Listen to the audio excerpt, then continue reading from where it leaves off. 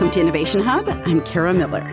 It happens, of course, that even when you think you're paying attention to the big picture, a little something slips by you. Stay with us. We're about to take you on an exciting and bumpy ride. That was election night of the year 2000, a night that soon started to fall apart, at least on TV. We're going to now project an important win for Vice President Al Gore. NBC News projects that he wins the 25 electoral votes in the state of Florida. It turns out that Governor Jeb Bush was not his brother's keeper. The family had been joking, and seriously, that it could be a cold Thanksgiving. Behind NBC anchor Tom Brokaw, on a big graphic of the U.S., Florida turned blue and slid into Al Gore's column, which would have been fantastic news for the Democrats if it had stuck. And the Bush campaign is now contesting the projected victory for Al Gore in the state of Florida. We have colored that blue for Al Gore. If Florida is being contested and that gets it back in play, we shake up the map all over again. Of course, this was the election that went on, and for weeks, that election night red and blue map became a fixture on the news. Late-night host David Letterman, who was getting impatient waiting for results to come in from Florida, saw the potential for a solution. Candidates have worked out a compromise, and thank God not a minute too soon. Here's how it's going to go. George W. Bush will be president for the red states. Al W. Gore will be president for the blue states, and that's it. We were looking at those maps for a long time, and we were talking about the red states and the blue states. Initially, literally, which ones were going to be Bush states, which ones were going to be Gore states. That's Catherine Conner Martin, head of U.S. dictionaries at Oxford University Press. And her job is to think about how the English language is changing right before our eyes. Those changes, she says, always reflect how culture is changing. And when millions of Americans watched the election returns come in on Election Day in 2000, what they were really seeing was the beginning of a cultural shift, an America divided into red and blue. But that was very quickly transferred to a notion of the kinds of qualities of a state that would vote Republican or would vote Democrat. And this also begat lots of other interesting language use. So we very quickly got purple states, and that was used to describe a swing state. And now we use red and blue and purple without the state part as these just all-purpose descriptors of aspects of the American political social milieu. Part of that milieu is certainly an increasing polarization since 2000, but the way that we talk about that polarization is, when you think about it, kind of random. Red is typically associated with communism and with socialist parties. So if you were to look at similar electoral maps in a European country, you're going to see the furthest left most likely will be depicted in red, not the furthest right, as is in the case in our example. But it's completely arbitrary that those colors happen to be shown. And that, Conner Martin says, is the nature of language. As words and phrases become useful, we pick them up, and then we forget, or maybe we never even knew, how they came to be. So if you think about the phrase, a flash in the pan, what are you picturing? A lot of people are picturing like a frying pan on a stove. And actually, that's exactly what I picture. Well, the pan in that case is actually part of an old kind of gun. The pan was someplace where gunpowder was put. And if something went wrong when you attempted to fire the gun, you would only get a flash in the pan. You would see the light, but the projectile wouldn't actually come out of the gun. So it's like a big sound, but nothing comes of it. But we can all say a flash in the pan. We know exactly what it means. We've all internalized this metaphor, but very few people know what the original literal meaning is. So this is a way that we can have these connections that for a brief moment, some English speakers somewhere knew both of these things, the literal and the figurative. But then one of them goes away, and you can have that figurative live on, and we create new pictures in our heads to make sense of them. Conner Martin says that as technology and culture change around us, they're changing our language. English is molding itself to what we need now.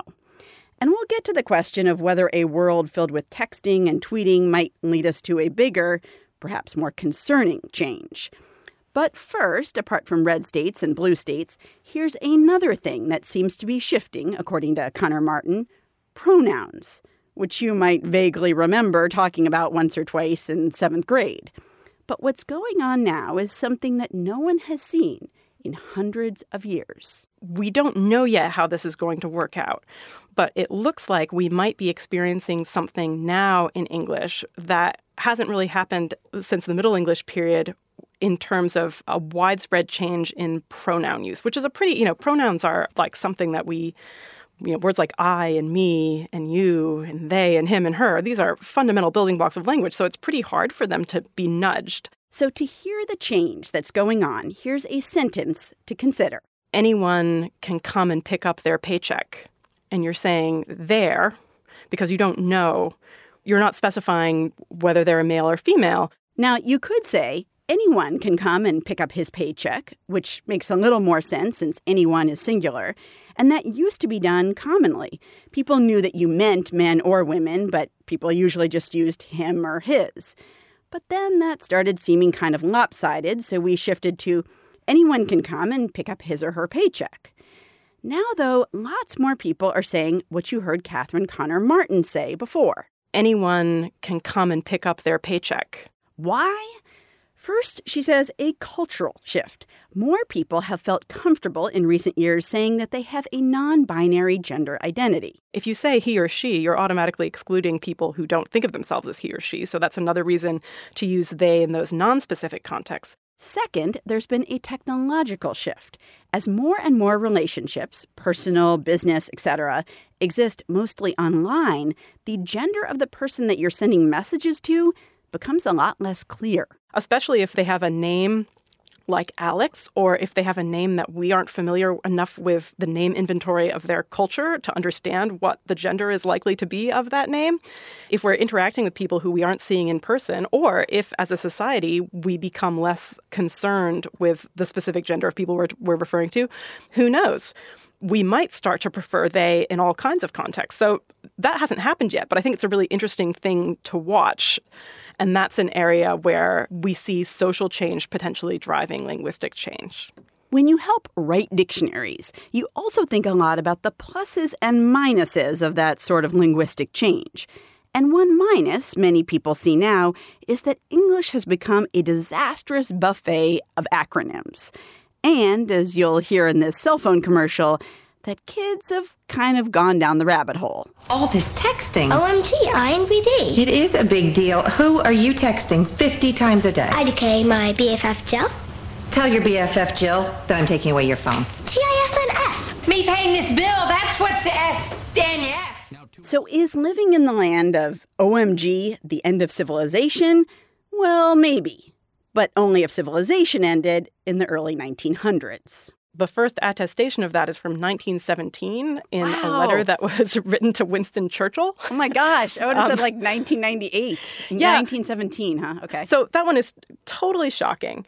And I remember when we were working on that entry, and, it's really unbelievable. But actually, while it's interesting, this 1917 example, it didn't actually beget any widespread usage of OMG. Then in 1994, we have a Usenet news group where someone says OMG, and that's probably indicative of, in the mid-90s, this actually being a thing that's suddenly in widespread use.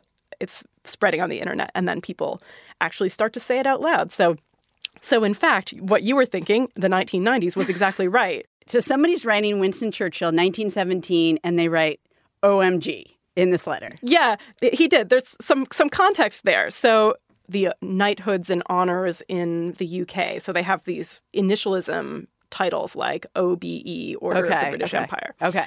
So this letter says, I hear that a new order of knighthood is being considered. And then he says, OMG, brackets, oh, explanation, my God, explanation, shower it on the Admiralty. So he seems to be making a kind of pun about what a new order of knighthood would sound like, and then this, oh my God, phrase. But it's unmistakable. He's definitely using OMG to mean, oh my God. It's just, that's an isolated use. It's in this one letter. Presumably Winston Churchill reads it, and then maybe no one ever thinks about it again. And it's completely spontaneously created among internet users in the 1990s. Okay, so just to continue with our kind of downfall of civilization theme here, I want to ask you about a word that I remember teachers hating when I was in school, and it's the word like. I just wonder what its kind of amazing rise says to you. And I'm going to give you a little display of like in action. Going to go back about 25 years here to the movie Clueless, which is about a bunch of kids at Beverly Hills High School in California. Here's a speech in history class by the main character. It's about whether oppressed people should be given refuge in America. So, okay, like right now, for example, the Haitians need to come to America. But some people are all, what about the strain on our resources? But it's like when I had this garden party for my father's birthday, right? I said RSVP because it was a sit-down dinner. But people came that did not RSVP. So I was totally bugging. Catherine, obviously that's a movie, but it exemplifies this worry people have that people are using fillers all the time. They rely on them. First of all, have people always worried that English was going downhill? Yes. Okay.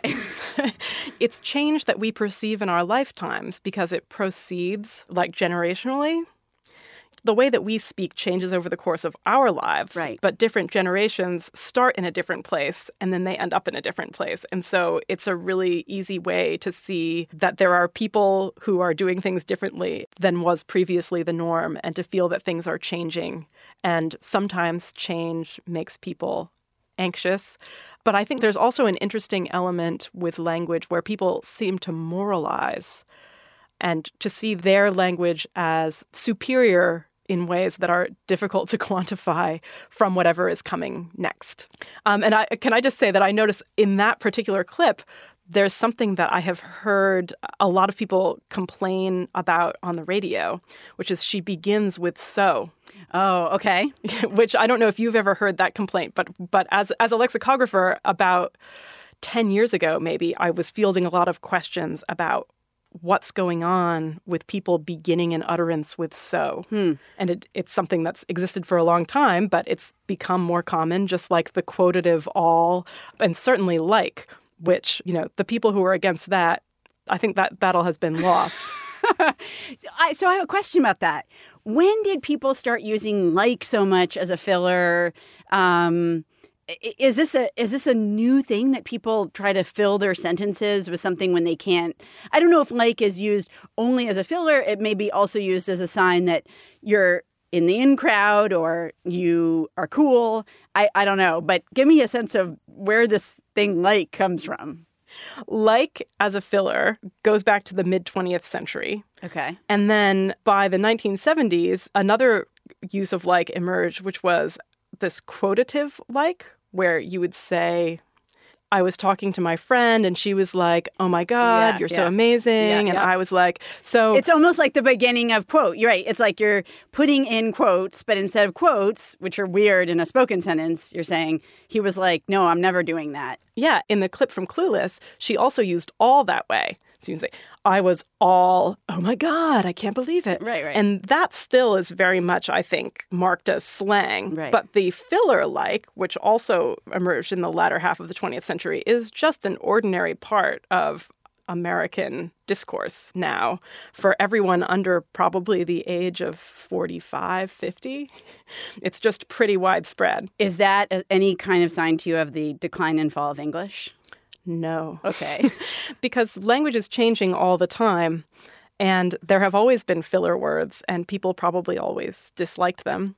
One interesting thing is that the 20th century is the beginning of an era in which we hear filler words more often because we have mass broadcasting. Mm-hmm. And that may make us more aware of them and see something like an or a like. If uttered in colloquial speech, you might not notice at all. But if seen on a news broadcast, might strike you as the colloquial entering the sphere of the formal. And that might seem inappropriate. So if you think about a California housewife of the 19th century, she might get together with her girlfriends and have a whole interesting in-group language or innovate linguistically in different ways or enunciate in different ways. But we may never know that because how would that ever have spread more widely? In most cases, it wouldn't have.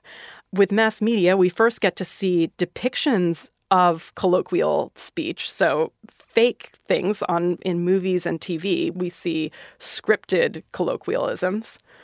But now with things like reality TV, but also podcasts, and then in a written format, if you think about Twitter, which is sometimes a lot like speech, but also sometimes not like speech at all, but in any case is this unedited kind of expression, these kinds of casual utterances and ways of expressing oneself are now available to a worldwide audience immediately. And so that creates much more opportunity for them to spread, and it makes us more aware of them. And perhaps it also creates more impetus to be opposed to them, because in the old way of novelty moving from person to person slowly over time, you might not have realized it was happening. There might have been more of a frog in a pot of boiling water situation where you'd hear it, something used by a few people, and then it builds up. And because it took more time, it might have seemed less intimidating, whereas now we can see language change while it's happening. Sometimes we can see, like there's this famous word, fleek, on fleek. Eyebrows on fleek. A young woman coined that word while making a Vine video of herself on the old social media video platform Vine. This was in 2014. First of all, talk about what that word means, because I have to say I very recently learned this phrase, on fleek. Okay, so on fleek means like perfect, great, on point. And in this clip, this person who goes by the name of Peaches Monroe, she's a young black woman in Illinois. She's looking at her eyebrows and she says, eyebrows on fleek. And she's just inventing this word right there. It's just like, they're so perfect. And that's what I'm going to call them. How do we know that she was inventing it, that like it wasn't her circle of friends also used it? We know she just came up with it? We know because people have asked her, and that's what she said. Okay. So we found her, and that's another crazy thing about the world today. So we have no reason to disbelieve that this just came to her, but it struck a chord for whatever reason. And very quickly, this word first started to be spread through hip-hop music, so it occurred in the lyrics of some songs. I pull up, like, what's up? Everything on fleek, I do it nice. Diamonds on fleek, I'm a rock, her to sleep. And then it became popular on social media. People are using this term on fleek. And within like 9 months, it's being co-opted by brands. And I can't remember exactly who this is, but maybe Arby's or IHOP or something has a thing with like pancakes on fleek.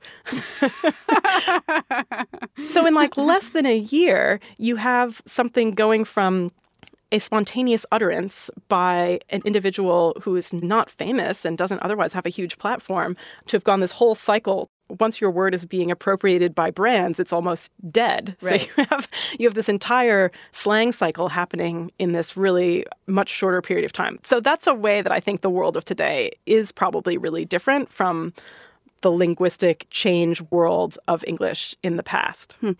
Are there groups of people that you think have like an outsized influence on language, whether it's young people, Valley Girls, of course, rose to prominence in the 1980s, and then people of all ages and geographies started to pick up some of the ways that they talked. I just wonder if anybody kind of jumps out at you, maybe especially if we don't really register how much power they have. I think that's quite possible. I would say where the influence lies changes over time. So in a period like World War I, World War II, or Vietnam, where you have all of these, primarily young men from different walks of life coming together and working in the military for a while, in periods like that, we see military usage becoming really powerful and important. But that's not always the case. Now, it's very clear that African-American English is a huge driver of linguistic innovation, on a worldwide scale. And what makes you think that? Like, why is it clear to you? Well, if you look at what people think of as internet slang or youth slang, a lot of the time, once you peel back the layers, it turns out to actually be African-American English in origin. So you have the power of hip-hop music, which is a really lyrics-oriented art form. You have just Black Twitter as a function. You have these milieus that are creating and experimenting with language and that are regarded as being cool, or they're influential. They're culturally and socially influential in a way that people borrow that language, even if they don't know where it's coming from. That's where we get the word cool from. That came to us from jazz slang and originally was African American. I think the first usage that we know of that is from Zora Neale Hurston. Finally, I've got to ask, since you literally help write dictionaries, and we've been talking about all these ways in which English is evolving and turning into something different, do you happen to have a favorite word? I have a favorite word that a friend of mine, who's also a lexicographer, gives as her favorite word. And when I heard it, I thought, oh, that's so good. I want it to be my favorite word, too. Okay. And that word is mondegreen. Wow, I don't know that one. Okay, so a mondegreen is a misunderstood or misinterpreted word or phrase resulting from a mishearing, especially of the lyrics to a song. Like, think of a song that you commonly misunderstand. Totally. Grounds in my coffee instead of clouds in my coffee. I had some dreams, they were clouds in my coffee, clouds in my coffee. So it comes from a poem that has the phrase, laid him on the green. It's in the ballad of the Bonnie Earl of Murray. Okay. And so laid him on the green is interpreted as Lady Mondegreen. And this was proposed in 1954 as kind of a word to be used for mishearings of that type. And it's caught on since then. No, that's really helpful. That's a good 30% of all lyrics I've ever heard is a mondegreen situation. Yeah, I actually just looked up one of these yesterday because it was Blinded by the Light. Okay. Yeah, she was blinded by the light. It just sounds like a douche. Like a douche, another runner in the night. Apparently it's like a deuce. But Okay. I always hear douche, and that makes me laugh because that makes the lyric really funny. That's a great favorite word while you're figuring out what your, ultimate favorite word is. I'll give it some thought. Sounds good.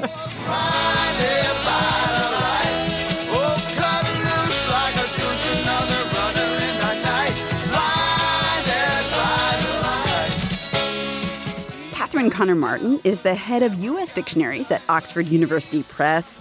Catherine, thanks so much for being here. My pleasure. And if you want to know more about the origin story of the words and phrases we've talked about, from like to red states and blue states to, of course, mondegreen, we've got it all for you at our website, innovationhub.org. Thanks to the people who helped put together this show. Senior producer Elizabeth Ross, producer Mark Solinger, associate producer Sarah Leeson, and engineer David Goodman. We also had production help from Teresa Lawler. From PRX and WGBH Radio, I'm Kara Miller, and this is Innovation Hub. PRX.